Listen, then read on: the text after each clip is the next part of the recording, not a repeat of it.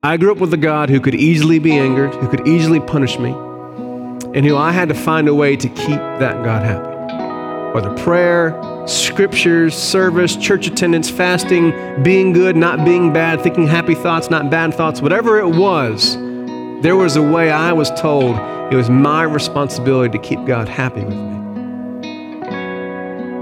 You're listening to a message at Grace Church of Alma, a place where the curious, bored, and discouraged can journey together toward a full life with Jesus.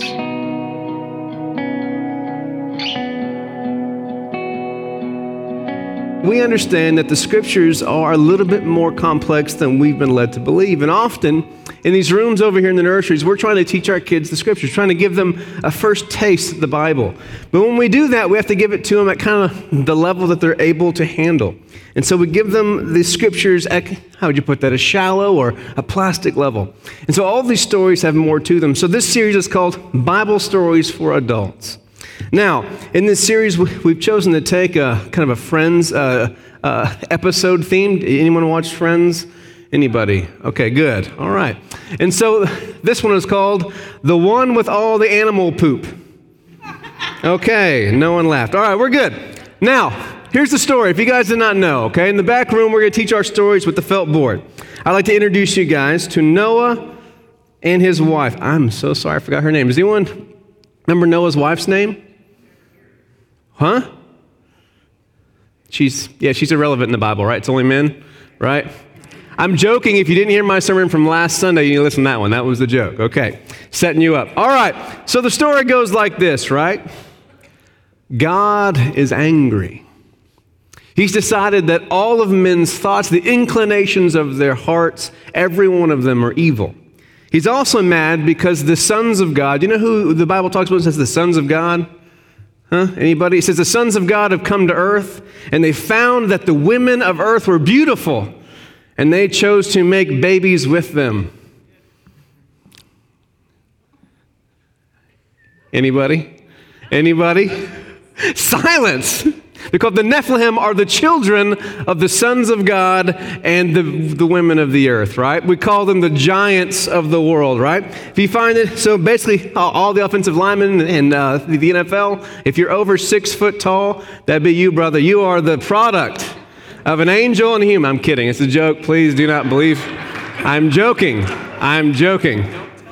Please don't tell Jenny. This is a joke. All right. But this is what the scripture starts out with in chapter 6. This is how the Bible story starts. God is mad because now the angels are coming down to be with the women of the earth, and now the earth is being filled with violence. And so the decision of God is, we're going to have to start over. We're going to destroy everything. But even though everyone is evil, there's one person who isn't evil, and apparently it's just Noah. His wife's pretty evil too. But Noah is good. We like Noah, right? And so God tells Noah, there's one way out. This hammer right here. I'm going to give you a hammer, and in 7 days you are going to build this beautiful boat. Have you ever seen that boat before? Look at that thing. Come on, who's ever seen the boat of Noah? Anybody? The ark. There's a museum that was just built to tell you all about the ark. Has anyone been there? Okay. Have you been there? Are you serious? Okay, moving on. There's a big boat. He builds a big boat with a hammer. He's a hard worker. He's only, I think they said, what is he? Is he 300 years old? He's young and spry. He's got plenty of years left. He begins to build the boat. So we're going to bring Noah over here. Here he goes. He's working on the boat. And God tells him, what we're going to do is I'm going to destroy all of the earth and every human in it. But because I'm a good God, I want you to put 7 pairs of all the good animals, all right? So 7 couples of all the good animals. So lions. Anyone want lions to go with you? Winning lions. These are the lions who don't get caught in the flood. These are the winners. These are not those lions. These lions go in the flood. Look at them smiling. They're happy, right? They get chosen. Giraffes. Anybody? On the fence. I mean, what good is a giraffe, right? It doesn't really do anything useful for us. But the giraffe gets to go. Dogs, dog fans? Dogs get to go. Oops, cats. Sorry. And of course, everyone who's a fan of science, the monkeys go. Right? And the monkeys are happy too, right? And the idea is this, right? So now the ark is ready. They're set. And so God shuts them in, which, by the way, is its own sermon. God puts them in and shuts the door behind them. Now, what the scriptures say in chapter 6 is that now the firmament, meaning the ocean above us, when you guys look up at the sky and you see the blue, it looks like water, doesn't it? No? Well, to them it looked like water. Water comes down every once in a while. It looks blue. Surely it's a what? An ocean. And so the firmament from the sky begins to drop. So the ocean from above begins to fall down to the ground. But there's a second ocean. Do you know where that ocean is? Underneath. And so if you read your chapter 6, it says, and it opened up from under the earth, and the waters from the deep came up. Now, they didn't have any ideas about the crust and about having a molten metal core at the center of the planet. This was not the way they saw the world, right? And so now there is now this beautiful happening going on here, right? Now you've got the ocean from above coming down. And now you've got the really cool one, right? You've got the waters from the deep. It just sounds scarier, doesn't it? Besides telling someone it rains, here comes the waters from the deep. I don't know if it's going to stick. It won't stick, but you get the idea, right? So now it has started, but guess what? There are some creatures who are happy right now because now the water's coming down and coming up, but you know who's happy? The dolphins and the sharks. They're smiling. You can't see it, but the dolphin's smiling. So all the fish and the sharks are eating great. They're having a good old time, right? And so now we're told that basically the family gets to wait it out, right? The first 150 days, they wait out the storm. If you saw the movie Noah, there's a little tidbit in there where you get to hear them listening to the screams of the people on the outside of the ark as they're being drowned. We don't teach that in those rooms, do we? No. And so all the creatures are being drowned, all the monkeys and the cats, all the cats are being drowned. And all the bad people with the bad thoughts and bad actions are being drowned. And they're just kind of having to answer the one question I get all the time. If the ark was real, what happens to all the animal what? Poop, right? Most important question of the whole story. We don't know. They figured it out, right? They problem solved, right? And so somehow for 150 days, they're taking care of all the poop. And now we get a really cool story. Now here comes a bird, a dove, which happens to make another appearance in the scriptures way down the line. And they send this bird out multiple times. The idea is if there is dry land, the bird will find it. And so finally, after a few different attempts, this white dove flies back to Noah with a branch in its mouth. It's a sign that God's wrath has receded. God is not happy with us, okay? And now in chapter 9, all of everyone's dead. The earth has been swept clean of all the bad guys and all the bad animals, apparently. And now we get a sign from heaven. Look at that thing, a rainbow. And now this is a sign of a promise of God, that he will never do it again.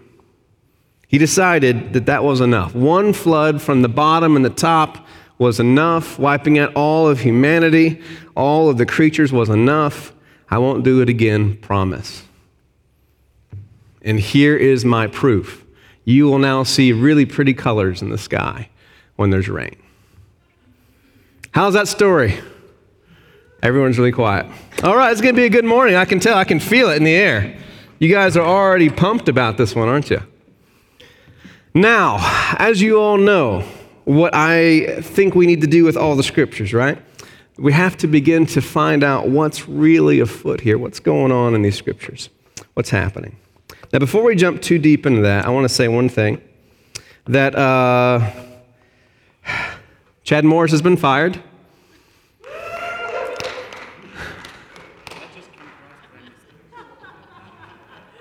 You guys, we're opening a story about absolute desolation and that there can be hope in the morning. Yeah, everything's been wiped away, but guess what? There's hope tomorrow. Perfect timing. Man, apparently the people who hunt are the ones who laugh louder because we are quiet today. That's okay. Now, one of the first things to talk about here in this story, okay, as we're talking about Noah and all this stuff, okay? Understand this. We are still in the Old Testament. And the Old Testament has a very important thing it's trying to do. It is trying to figure out who God is.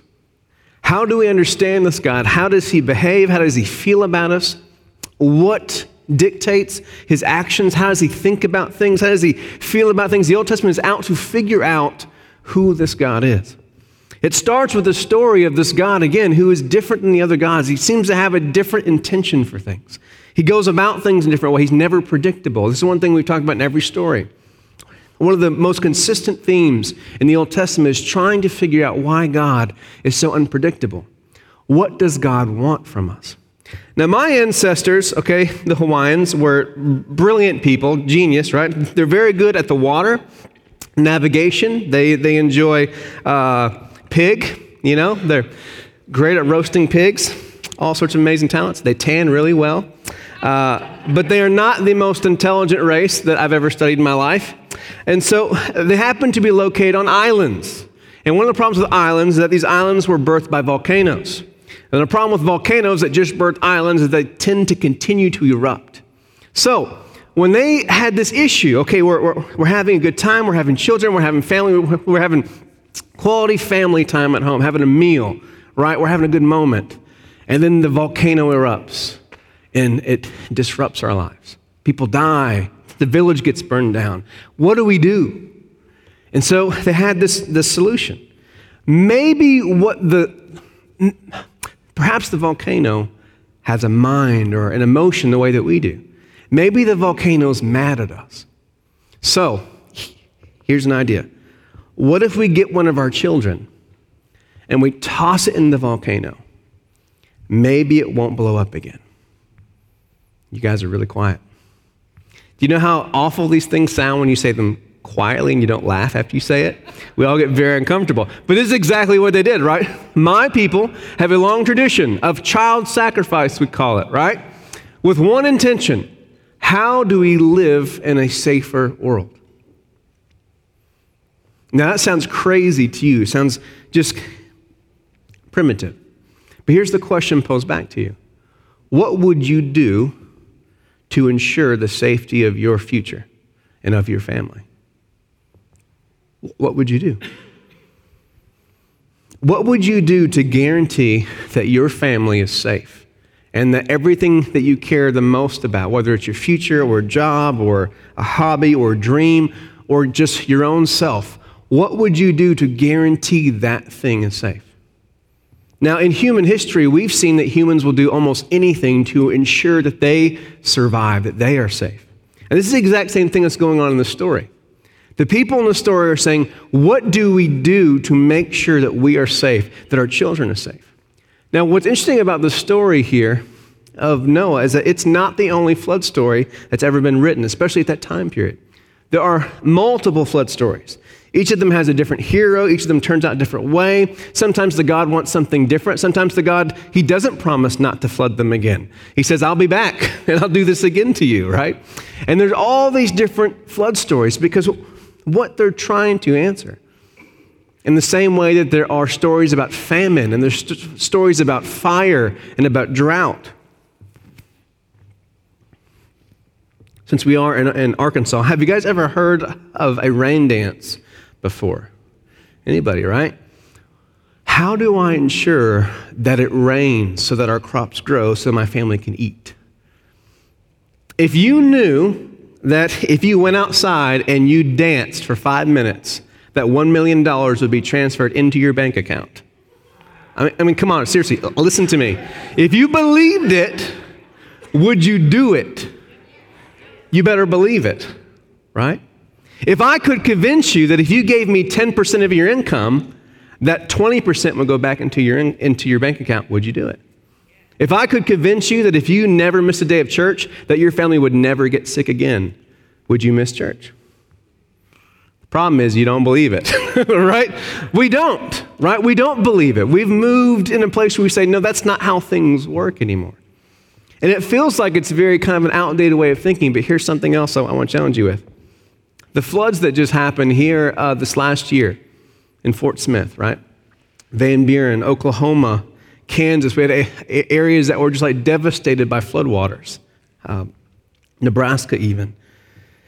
How many people do you think woke up after someone had died, after they had lost a house, after they had lost a farm, a business? How many people do you think woke up and said this? Why me? Why did this happen to me? You know what else I guarantee you? I guarantee you that church attendance went up for a few weeks. I promise you. Why would God let this happen to me? Why would God do this to me? Why would it happen to me and not to the other person? If you still think that's a stretch, how about this? How many churches celebrated people whose lives were spared? Hey, this person, all these people were in trouble, but you know what? The flood avoided this one house, and this person's house was spared. Or someone died, but here's this miraculous story of this person who prayed, and they got saved. They didn't die. Do you guys remember Katrina? Do you remember that? I remember there's a story on Fox News back then, how they found this Bible with the verse open, and it was like I think it was chapter 6 of Genesis about the flood of Noah. And God had seen that all of men was evil. And so someone goes, see, I figured it out. Destroyed New Orleans because of Bourbon Street.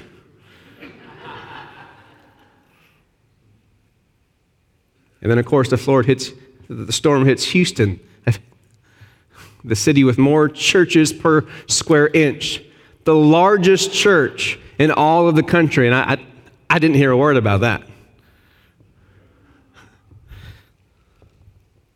See, we still do this today. Now, in this entire series, I've been saying this. If you have friends or family who have just kind of left church and they don't really see value in this, I'm telling you, these are series for them. Because they might see the Bible as a dated kind of a silly, primitive book. But the reason the Bible is powerful is because it still asks the same questions we're trying to figure out today. We're trying to figure out this crazy world that we live in. How do I guarantee that my family is safe when fires happen and tornadoes happen and mass shootings happen and drugs happen and nuclear weapons exist, right? How do we ensure safety? Psychologists say that the number of people who deal with chronic anxiety is going through the roof. We've never seen numbers like this before, especially in the high schools. That you have people who are 12 to 15 years old who are coming down with panic attacks every morning, fear to leave their house, to get dressed, to function. Fear and anxiety gripping their very souls, right? And so in all this, I tell you this story speaks right to this thing that we're facing today. Because the question is still the same. How do I find safety? How do I feel peace in a world where I don't understand why all these things happen? Why will someone lose their mind to the point where they will take a weapon, walk into a random place, and just begin to shoot people? What would make someone get to that place? And how do I guarantee that doesn't happen to me? What do I have to do? What prayers do I need to say? How much money should I put into the basket when it comes around? How many Sundays am I allowed to miss? What religion do I need to be a part of? What school can I guarantee if my kid goes to it won't have that happen? See, the story of Noah is really about finding safety and about finding peace in a world that you cannot predict and you cannot control. Because the writers of Genesis are not the only ones trying to figure out why these floods keep coming. Every single race on the planet at that time is trying to figure out why are there droughts, why are there newborns who die at birth, why are there people who are trying to kill us, why does this have to be the way it is? And this is the deeper thing that's at work in this passage. This is what's trying to be answered. And so we see that God he has this nature of meeting us in kind of the place where we are, right? He shows us who he is at the level that we're able to handle, right? I talked about this last week. Jude knows more of who I am. I can share more of myself with Jude than I can with Rachel. Jude is now 8 years old. Rachel is 3. What Rachel can handle of her dad is so much, right? And Jude's capacity emotionally and mentally to receive who I am, to understand me, is greater than hers. So I can share more of myself with him. And the entire book of Genesis is a steady progression. You can only handle so much, so God, he kind of meets us where we are, and he shows us who he is. And then a little bit more, and then a little bit more, and a little bit more, and a little bit more, all the way until we see this is the entire progression of the entire Bible as well. How much of God can we handle? Are we ready to realize who God is? And so one of the things that's going on here is that this is the way that people in this time period understand the world. If bad things happen, it's because there's a God, there's a power bigger than us. You can say it's a God or a demon or even the universe, the cosmos, whatever you want to call it. There's something bigger than us, and it's angry, and it wants to exact its anger at us. If you notice in all these stories, they always begin to put human emotions to things. It's the only way that they understand. When would you hurt someone? When you're angry. So if the God's going to hurt us, maybe the God is angry too. So it takes us into these stories, and the one thing that we see that's going on here is that we see that God is upset about a specific thing. Now in the story, I want to say this, it's really kind of a powerful moment here. There are these things that God begins to highlight. And in Genesis 6:13, I want to highlight this one thing that he says to Noah. This is when he's telling Noah why he's going to flood the planet. Here's why I'm going to destroy everything.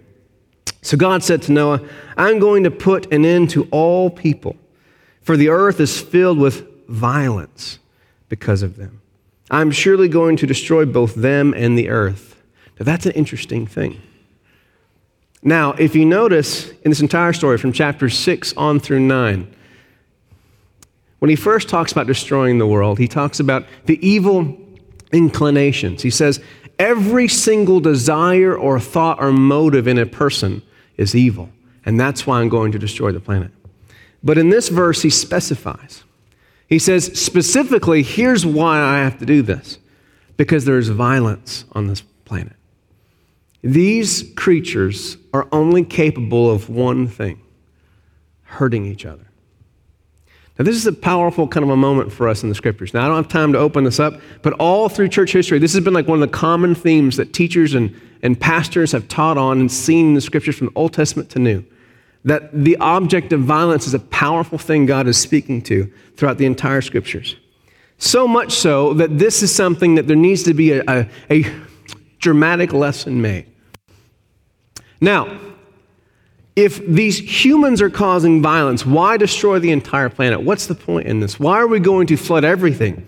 Are you telling me that the minnows have now begun to kill the minnows, and this is the problem, or that the monkeys are just absolutely obsessed with killing monkeys, or, that the parakeets are now committing mass genocide with the parakeets?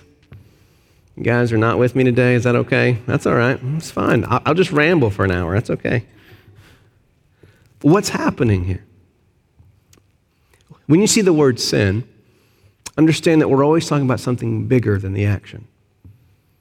And so what's being communicated to us in this story is that the actions, these humans who are now engaging in this act of violence, are creating consequences, not just for themselves, but now we're looking at the scope is getting larger. The actions of the humans are now creating a place that is not just harming them and the others, but now it's harming the entire planet.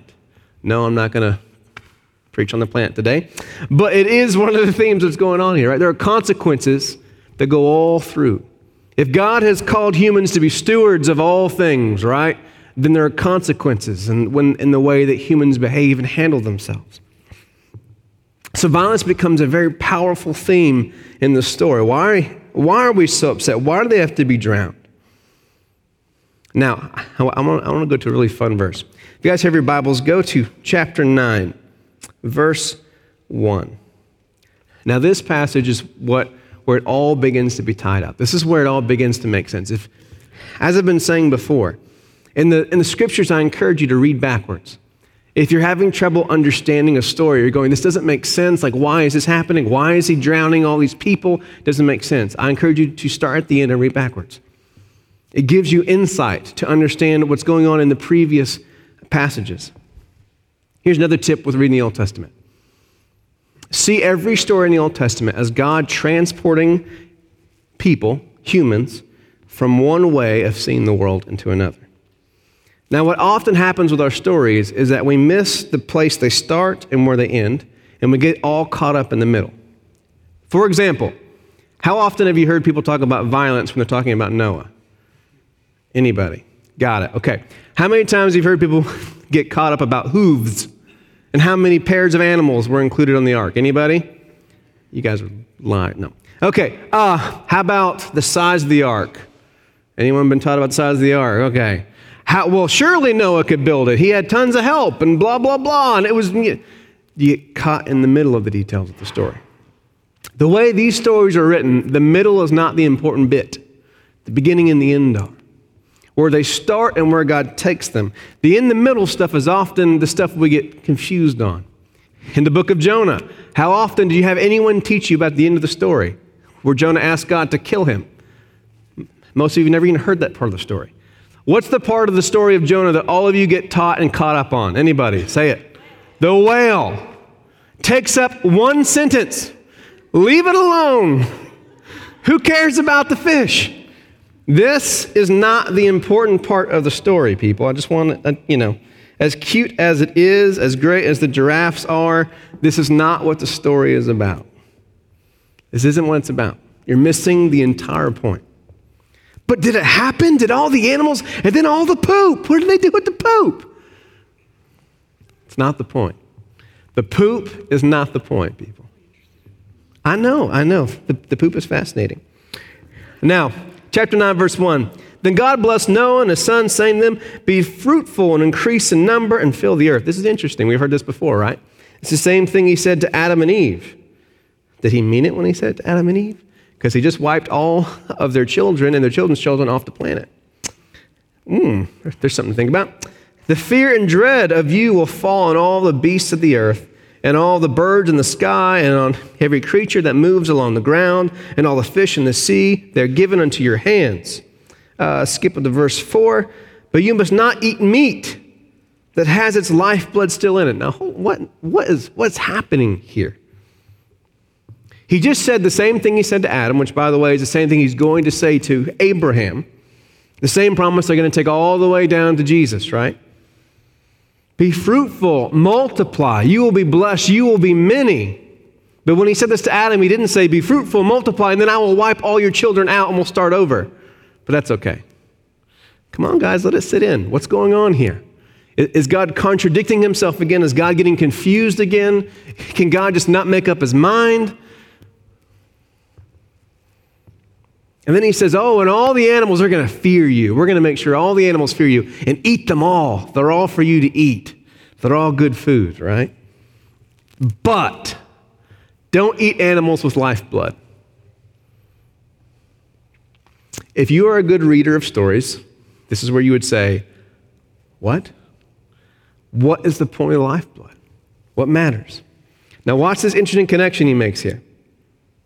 But you must not eat meat that has its lifeblood still in it. And for your lifeblood, I will surely demand an accounting. What is he talking about? He's just talking about eating animals and food, and we're going to be blessed and multiply. And now he's telling them he's going to have them give an account of their own lifeblood. What does that mean? That when you die, you should know your blood type? How many liters of blood you're able to bring into heaven? What does this even mean? Come on, you guys need to ask questions. Gracious people, these are good stories. I will demand an account from every animal and from each human being too. What are we talking about? I will demand an accounting for the life of another human being. We're taking shape now. Verse 6. Whoever sheds human blood, by human shall their blood be shed. For in the image of God has God made mankind. Hold on, God, you just told us that every inclination of the human heart is evil and that they deserve to be wiped off the face of the earth. But then you just told us not to hurt any humans. But you just killed all the humans. Come on now. Is this a good story or not? Anybody interested at all? Oh, come on. Gracious people. So make up your mind, God. Are humans all evil in the heart of God? Are they all just worthless, deserving to be wiped off the face of the planet? Or are these the same creatures that you made and said, be fruitful and multiply, for this is good? Made in my own image, he says. And now he says, if anyone sheds human blood, you will be held accountable. Now, there are two different narratives, meaning two stories being told here.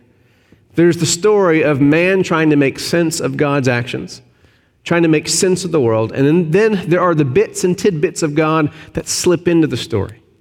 These little kind of on-ramps where God is taking us somewhere new, where we started with one view of the world, he's taking us to a new place. See, we started the story with the view where God says, hey, all of human is evil in every single aspect of them. Humans shouldn't even live because all they do is create violence.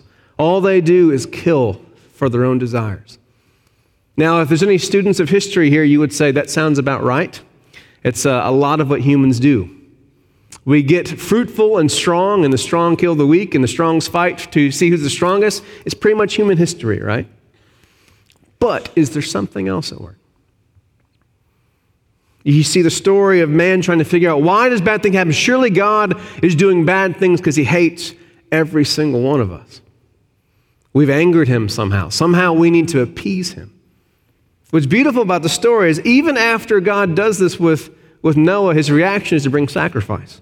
The next thing Noah does is he goes and gets animals, kills animals, and he gets plants, and he burns them to God. And the story says, and God breathed deeply and was pleased. Nothing like Folgers in the morning or a pigeon burning over a fire. That gets God going in the morning, man. He can't roll out of bed until you give him that burned pigeon. Do you see what is happening here? Does God really despise every human being? Or does God see every human made in his image, and he's taking Noah and every human being and he's saying, no. You think this is how you see yourself. I'm taking you over here. Every human is made in my image. Violence is the only way that you know to survive, because the ark was a picture of a new way to be safe. If you live in a place where everyone is fighting and murdering for what they want, how do you feel safe? Anybody? If everyone... Tulsa, yesterday, just had one of the largest gun shows in the country. Hundreds of thousands of dollars were spent on weapons. Now, most of those people are not planning to kill anyone. But what are the guns providing for them?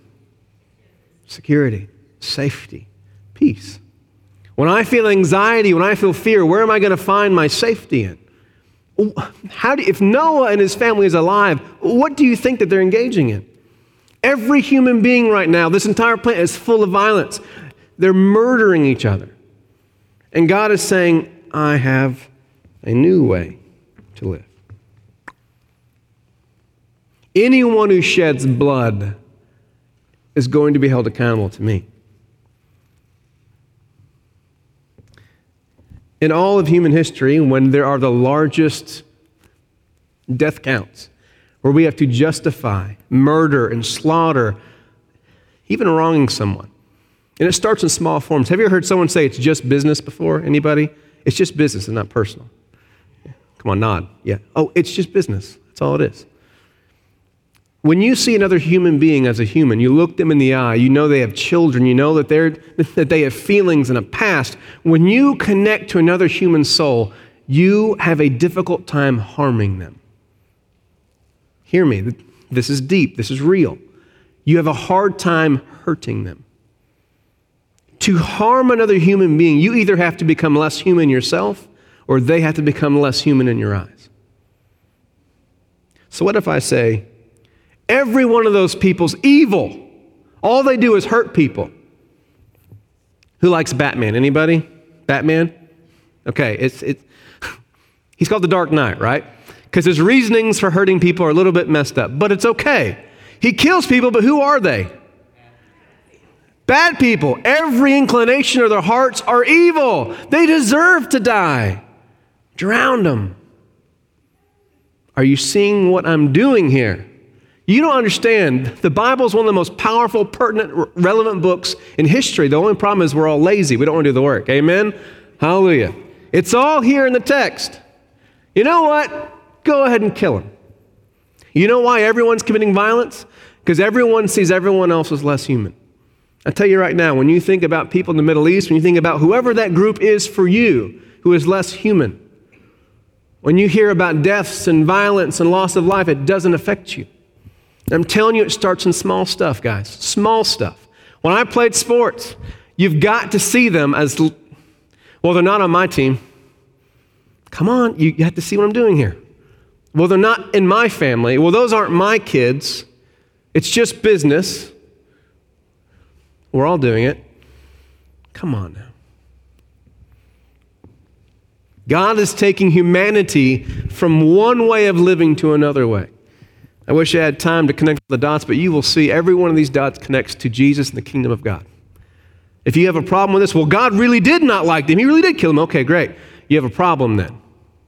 Because when you get to the words of Jesus where there is no games, there's no parables, no stories, there's no need to all this crazy interpretation, he speaks it straight. He says things a little bit differently.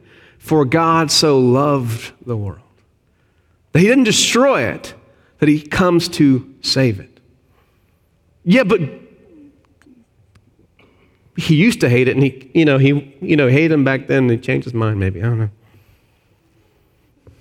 I hope you see these things. The same beautiful, loving, trustworthy God of Jesus is in the Old Testament. You just got to look for him a little bit. You have to do a little work. Every single person in this room is in a situation right now in your life where for you to be healthy, you need to do something that's going to cause someone else harm.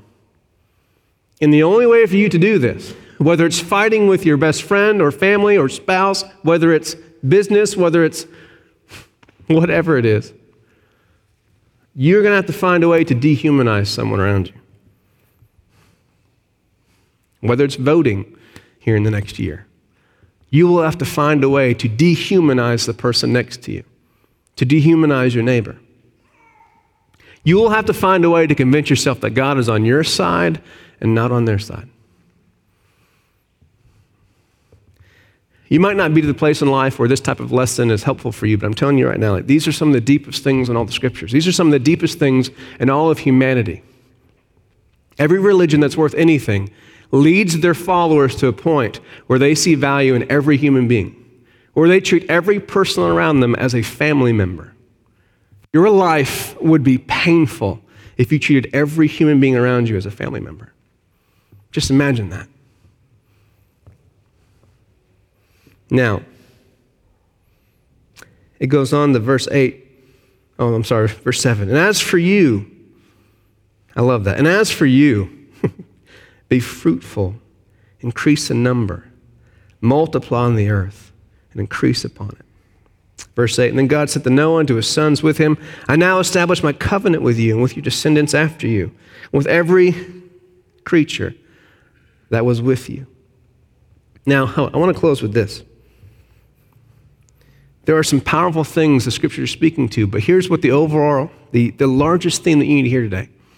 Just as in that time, today, we live with anxiety and fear.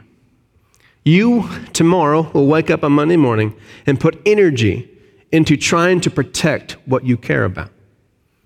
Whether it's through finances or relationships, whether it's you're trying to work your way up in a job, whether it's by trying to secure a spouse, whatever it is you're going to be doing, you're going to be trying to make sure something you love and care about is protected tomorrow morning when you wake up. And you will experience fear and anxiety and anger in trying to make sure these things happen. And what this passage is speaking to is how do we live life without fear and anxiety? This is what it's speaking to. Would you guys stand with me as we close?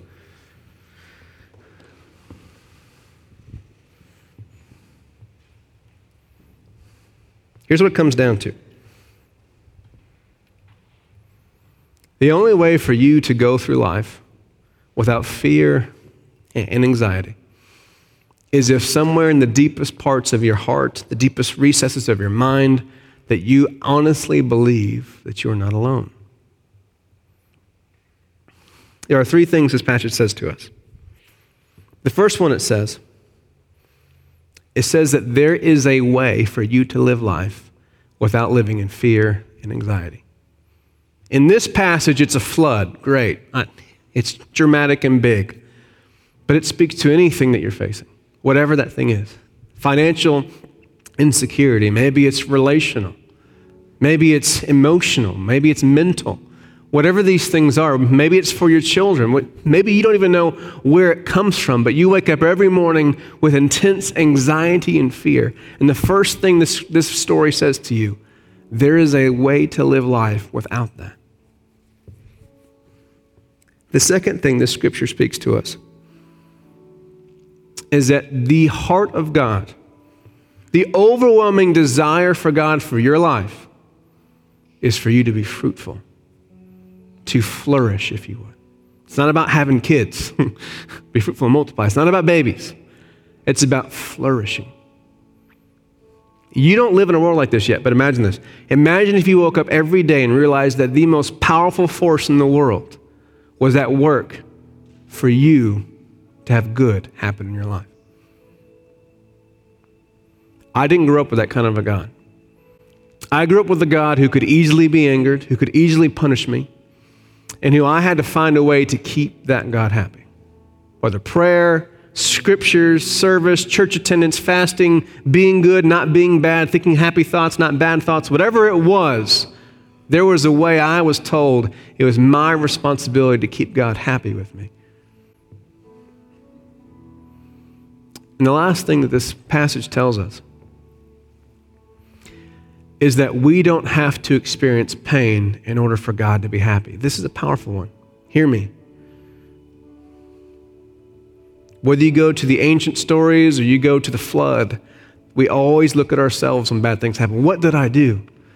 Why me? How come it didn't happen to that person over there or that person? Why am I the one who got cheated on? Why did this terrible thing happen to me? How come I'm the one who didn't get the promotion? Why does everyone always overlook me? Why me?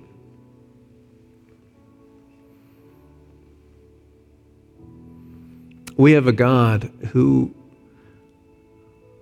delights in us, finds joy in us for no other reason than that we are. And you might not be in a place today where you can receive that kind of a deep message, but if you are, I encourage you to take a hold of it today. There's nothing left for you to do today. There's no thing to be done to make God happy. When you are facing anxiety or fear, or if you're a certain personality type, you might feel it as drive, motivation. Imagine if you woke up and there's nothing that you need to do. Everything's good. There's no need to feel this thing that eats at me and eats at my soul. Father, we pray this morning. We're all different. We experience fear and insecurity and anxiety very differently. Whether it's deep emotions, whether it's minds that are racing, whether it's sleepless nights, whether it's physical stiffness or pains, whether it's motivation, we can never be satisfied with anything. We always need more. Whether we can't trust people, whatever shape it takes, Lord, we bring our anxieties and fears to you because we have a God who loves us, a God who doesn't need a single thing from us, and a God who wants us to live a life free of anxiety and fear.